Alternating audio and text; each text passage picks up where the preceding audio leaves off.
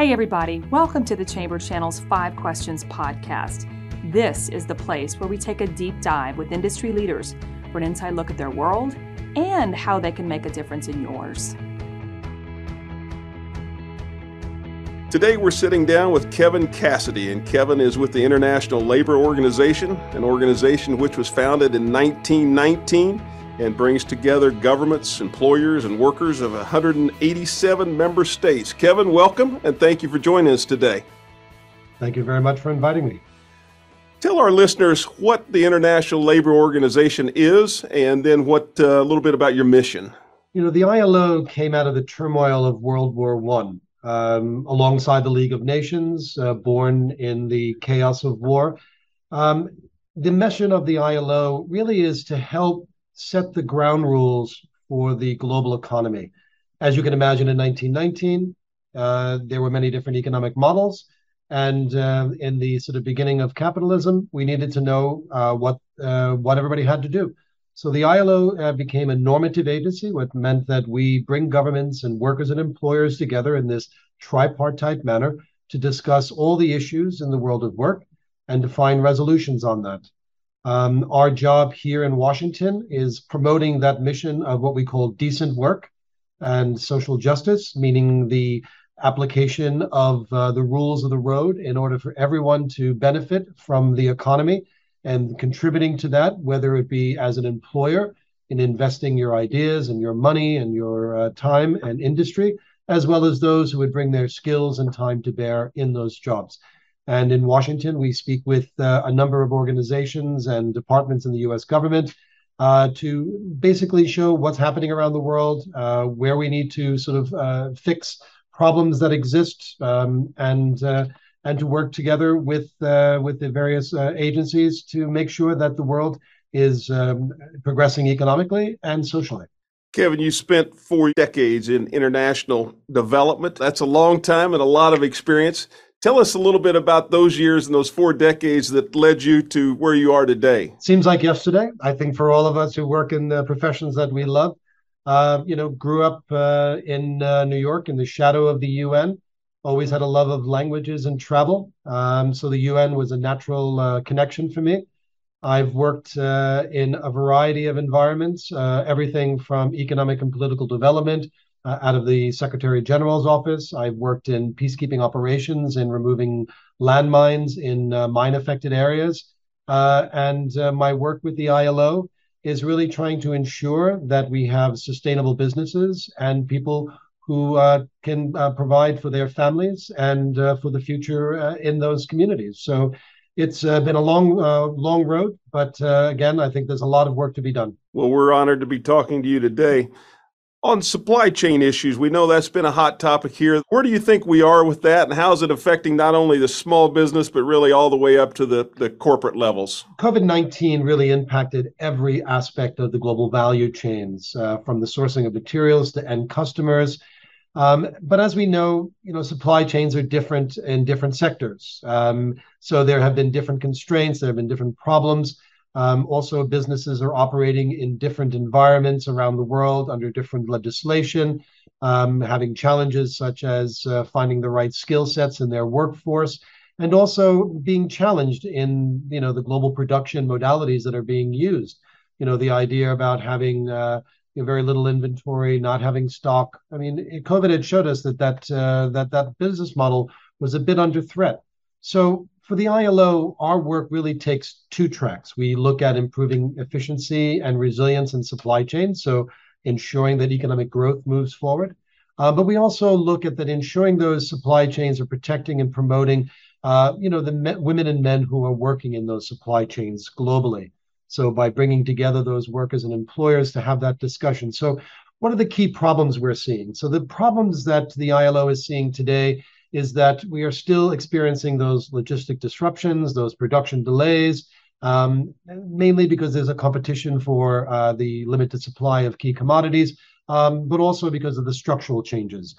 But we're also seeing shifts within that. We're seeing the rising cost of living and concerns about inflation. We're seeing energy shortages in the form of rising gas prices and reduced supplies. One out of six companies in Germany, for example, are expecting to scale back their production because this problem that they'll have in keeping those factories going. So globally, we are also seeing a substantial mismatch between the skills that are required for today's world of work. And for example, the National Association of Manufacturers in the US say we're facing a 2.1 million shortfall of workers by 2030. This could cost the US economy $1 trillion. There's also been changes in the workforce. Some of it has to go with the fact that people are looking for more security in the workplace. Some people are looking and reassessing what kind of jobs they had. So we are currently seeing, a rethinking, a reassessment of the work that people are doing today. We also see in the background political unrest, climate change, the dropping water levels, making it difficult for ships to navigate waterways they normally would do. And we're also seeing the need for greater investments in technology across supply chains. But again, these are political considerations because there is a displacement effect of introducing automation and people who can have jobs. So I think we've got a lot of challenges ahead of us. But, I think globally we're pretty clever, both at the worker level and at the employer level. And I think we're going to be figuring it out. That leads us into the CHIPS Act. Let's talk about that. What are your thoughts there? The manufacturing of microchips in the United States, here it was developed, right? The microchip was the product of US innovation. Today, there's only about 10% of microchips are actually produced here in the US. So if countries want to be focused on being a trailblazer or leading in the global digital economy, the legislation like the CHIPS Act, the Science Act, is absolutely essential.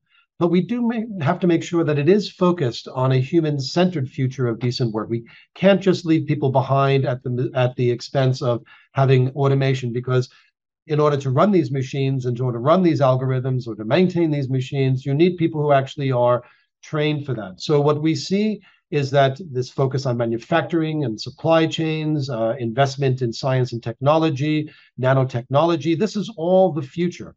However, Congress still needs to secure the funding for it. So the game is not over yet. But we are very enthusiastic because we see a number of companies that have announced that they will start to build factories. So Global Foundries, Intel, Samsung, TSMC, and Texas Instruments are all getting into the act here, and rightly so. And not only is it the CHIPS Act, but the climate provisions of the latest legislation, Inflation Reduction Act, also looks at battery production for our surging electrical vehicle market. Now, we need to look at the downstream and the charging stations and all, but we need to produce those batteries. And that's where the economy is going. So I think the CHIPS Act definitely focuses on the right areas. Workforce development, because there is an increasing demand for workforces that have those skill sets. Industries need to sort of look at how they're going to bring in those workers. Some may be here in the United States, others may have to be brought in from abroad. So looking at how the migration reform will look at that.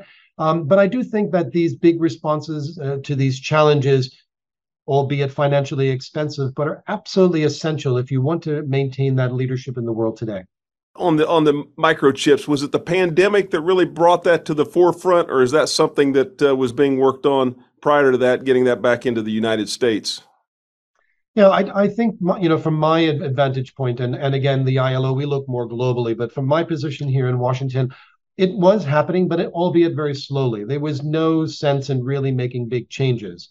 COVID came along and really just changed the entire way we were thinking about how we're engaging with the world around us, how we needed to have security here within the US to be able to have these chips here, because you look at cars, right? There are these millions of cars that have been produced, but every single car with all the new features, they all need the chips with the firmware embedded in that in order for that to meet the customer's demands. So I think it was happening, but I think COVID really pushed that to the fore. And I think the political or geopolitical turmoil that we see over in the Ukraine today, the war that's taking place, that's really focused people on looking at supply chains and making sure that we would not be held hostage as it happened back in the 70s with oil and gas. So I think it was happening, but definitely COVID has pushed that to the fore. And I think the responses that are being made now are good. Politically difficult, but I think important and necessary. We saw the automobile groups that had troubles with the chips coming in. What other industries do you see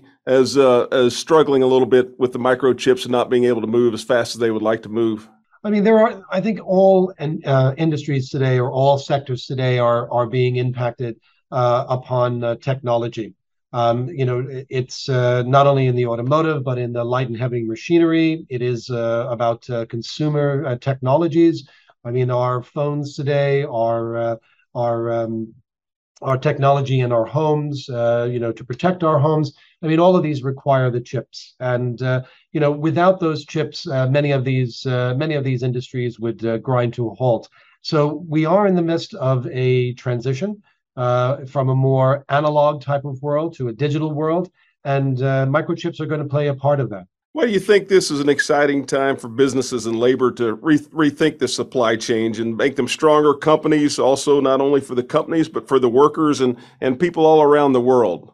In looking at these issues, I think what people need to understand is that businesses and labor need each other. People need good jobs. They need to have a going concern. So you need to support the businesses in making those investments. And the counter argument to that is that businesses do need talented workforces. So they need to treat their workers as valuable resources. So by improving the dialogue between the workers and employers, being understanding of the constraints that people have in the workplace today, for example, COVID-19 brought to the fore a lot of the reassessment they called the Great Resignation at first. But I think the reassessment is the right way. People are wondering, what does work mean to me? It's very different from what it was for my grandfather when he came here from Ireland and he was working, in a labor job in New York so that my mother could then be a scientist working at the university and then I can go on to my job. So I think the employers are starting to understand that by having the talented workforce and by treating them well, that they are, number one, more loyal, more productive, more dedicated to the mission of that business. And the businesses themselves realize that they need to retain that talent because you can't always keep on cycling people through. So I think that, the supply chain issues and COVID-19 has caught the attention of C-suite executives. I think that, this idea of business continuity, looking at COVID, many businesses thought that they would have to stop. And many of them did. We saw that in the accommodations. We saw that in the hospitality. We saw that in the luxury goods. And so companies re-looking at this are starting to realize that there are critical failures along the supply chain, and we need to build new alliances. And the best way to do that is to make sure that you've got your house in order, strong leadership and management on one hand, and talented workers in the organization who are going to help you realize that goal for your institution. We know that you're a highly recognized speaker, not only nationally, but internationally. On November the 11th, the World Affairs Council here on Hilton Head Island will be hosting you and for a global supply chain meeting and informational setting.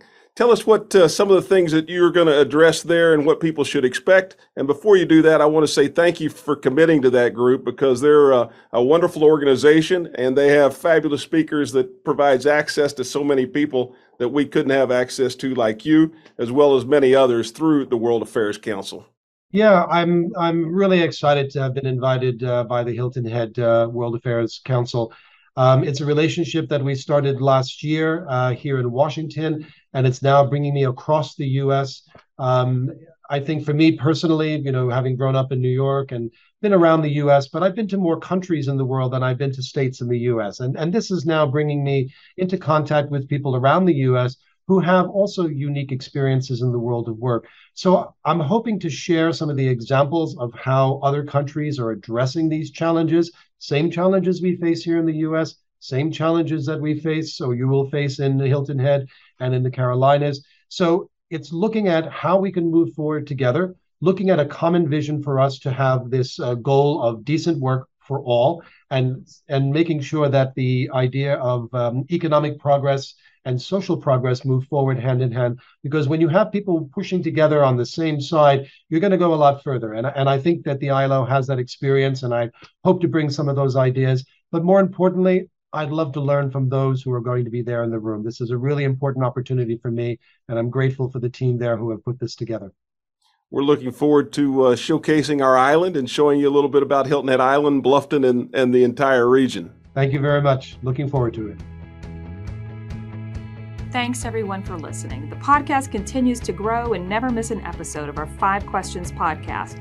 by subscribing to the Chamber Channel on Apple, Spotify, or wherever you get your podcasts. Take a moment to download, subscribe, and leave us a review. It helps us reach more people.